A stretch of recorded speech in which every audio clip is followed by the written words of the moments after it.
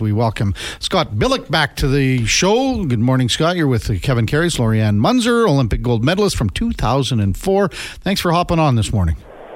Yeah, no problem. How are you guys doing? Doing great here, doing great. And everyone's fired up for the second half. I'm sure that's the same feeling in Winnipeg, especially after the trade for Sean Monahan. Just your thoughts on the acquisition, the newest member of the Winnipeg Jets. Yeah, I mean, I think, first and foremost, it injects a little bit of energy kind of coming into the second half. But, yeah, I mean, on the ice for sure, it's a second-line center upgrade for this team, which is maybe their biggest need. But, they need face-off help. They're ranked 28th in the league in that department. They need help on the power play. Sean Monahan does that. The Jets are 24th in that department. So you kind of tick two of those biggest boxes, let's say, for this team in terms of their needs heading into the deadline. And Kevin Cheveldayoff, the general manager of the Jets, pulled it off 5 weeks earlier. So, talking to some of the players yesterday as they got back from the bye week and the All-Star break, I think they're excited, right? They're excited. They're happy that they've been invested in. And I think the team, and we're going to see tomorrow night in Pittsburgh, what this looks like and kind of how it comes together for this team. But, you would say that the Winnipeg Jets are better now than they were on Friday before the trade was made. And, there'll be 15 games for the Jets between now and the trade deadline where they'll have Sean Monahan now in the lineup and getting accustomed and acclimated to this team, to the systems that head coach Rick Bowness has kind of put in place.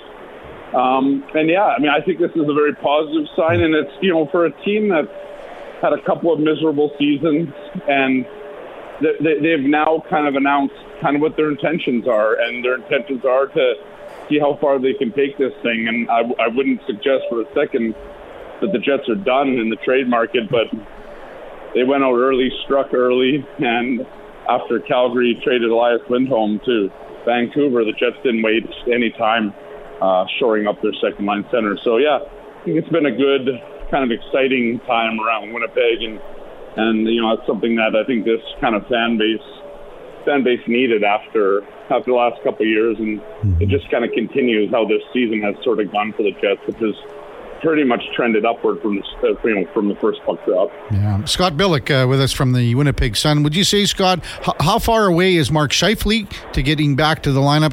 And when he does return, would you say that the Jets are the deepest team in the league at center, or one of them? Yeah, I mean, I would definitely say they're one of them. I don't know if they're the deepest. I'd have to look at some rosters, but yeah, I mean, it's a formidable lineup down the middle, and Mark Scheifele is expected to be back playing against the Penguins on Tuesday. So this 6-game layoff with the suspected groin injury appears to be over. So that's a good sign for the Jets. And we're going to see a spine of this team that includes Mark Scheifele, that now has Sean Monahan, that has arguably one of the best shutdown centers in the league in Adam Lowry. And because of, this team getting deeper at the second-line option, they can now afford to move Vlad Mestikov, who's been a very good player for this team and did very well covering off several injuries this season for this team. Moved down to the fourth line. That's going to include Morgan Barron and Alex Iafallo. Might be one of the better fourth lines in this team. And it really gives this Jets team from top to bottom, from the first line to the fourth line, lines that can compete with almost every other line in the league and can actually score. And then one of the things that this Jets team has lacked over the years is four lines that could really kind of take it to the other teams. And so now the Jets have this team where it's just wave after wave that's coming at them, at the opposition. And so I mean, I think one of the things Kevin Cheveldayoff, GM of this team, said in the offseason when they made the Pierre-Luc Dubois deal and got Gabe Vilardi, Alex Iafallo, and Rasmus Tapardi, his two words were depth and dimension. And that's the kind of been, I guess the cornerstone of this team this year is that depth has been such a big deal for them, and they have different looks that they can throw out at any given time. So, yeah, I mean, I think not only do they have one of the best spines, let's say, down the middle in the NHL, they just have, up there, they're up there with the best four lines in the NHL in the way that they can just keep coming at you. Yeah. Hey, Scott, how much more tinkering do you think GM Kevin Cheveldayoff does here with a month or so before the trade deadline?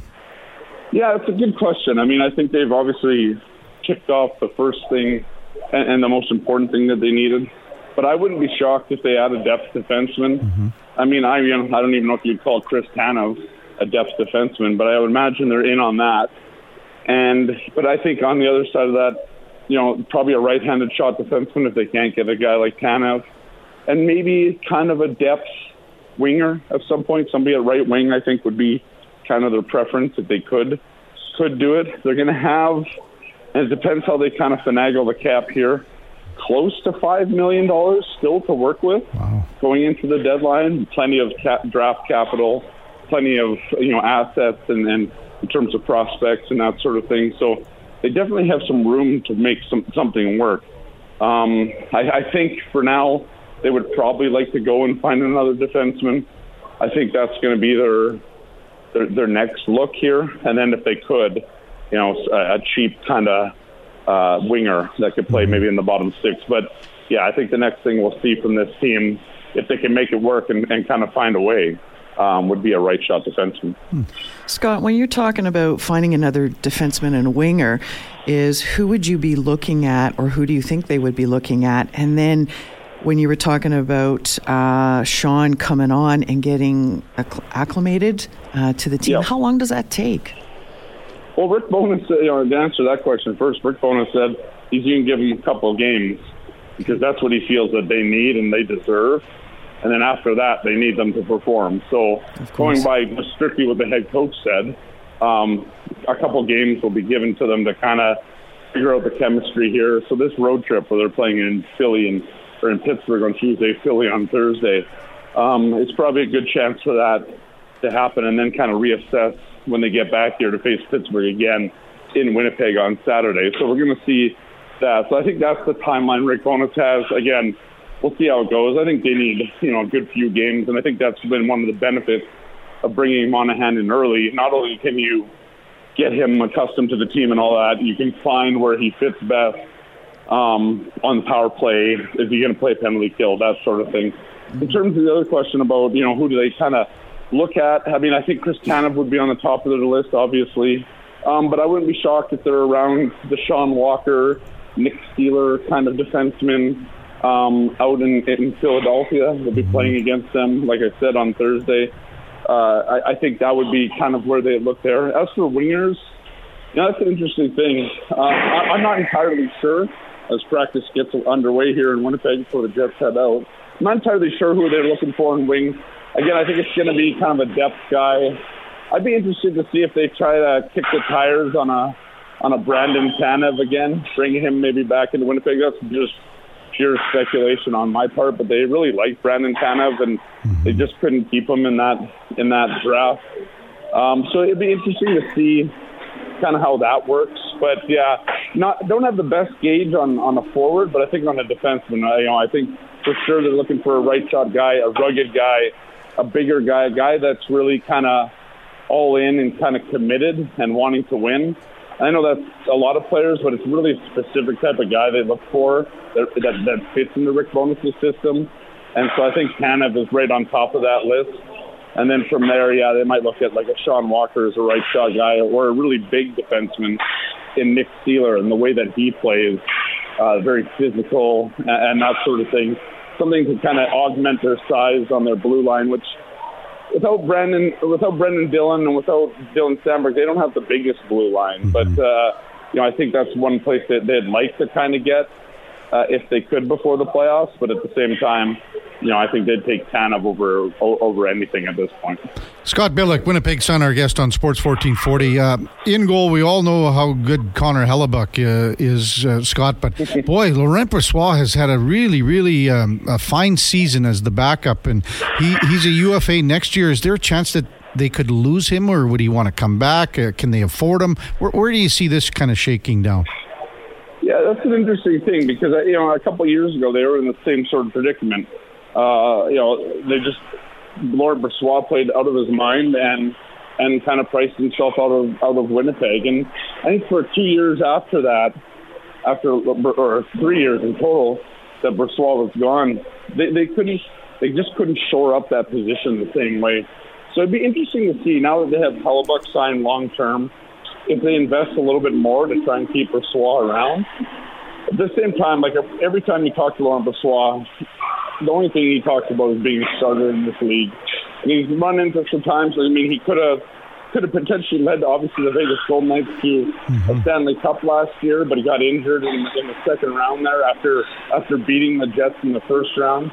But I think the drive there is still for him. You know, talking to him earlier this season, he very much wants to be a starting goaltender in this league. He believes he has what it takes to do it. He believes he's past his injury woes that he's had over the last few years. And yeah, I mean, he's just, after the start of the year where he had a little bit of a rocky start, you know, he settled himself. He found a way, and since then, yeah, he's been lights out. He's been very good for this team, and he's definitely earned the right down the stretch here to play more games, to the old load management kind of term where they would like to not have Connor Hellebuck playing 65 games a year. And Laurent Brossoit is going to afford them to do that. The fact that they played so well in the first half, accumulated as many points as they did, you know, and in terms of winning percentage right now, they're the first place team in the Central. So they've bought themselves some time here and the ability to play LB a little bit more.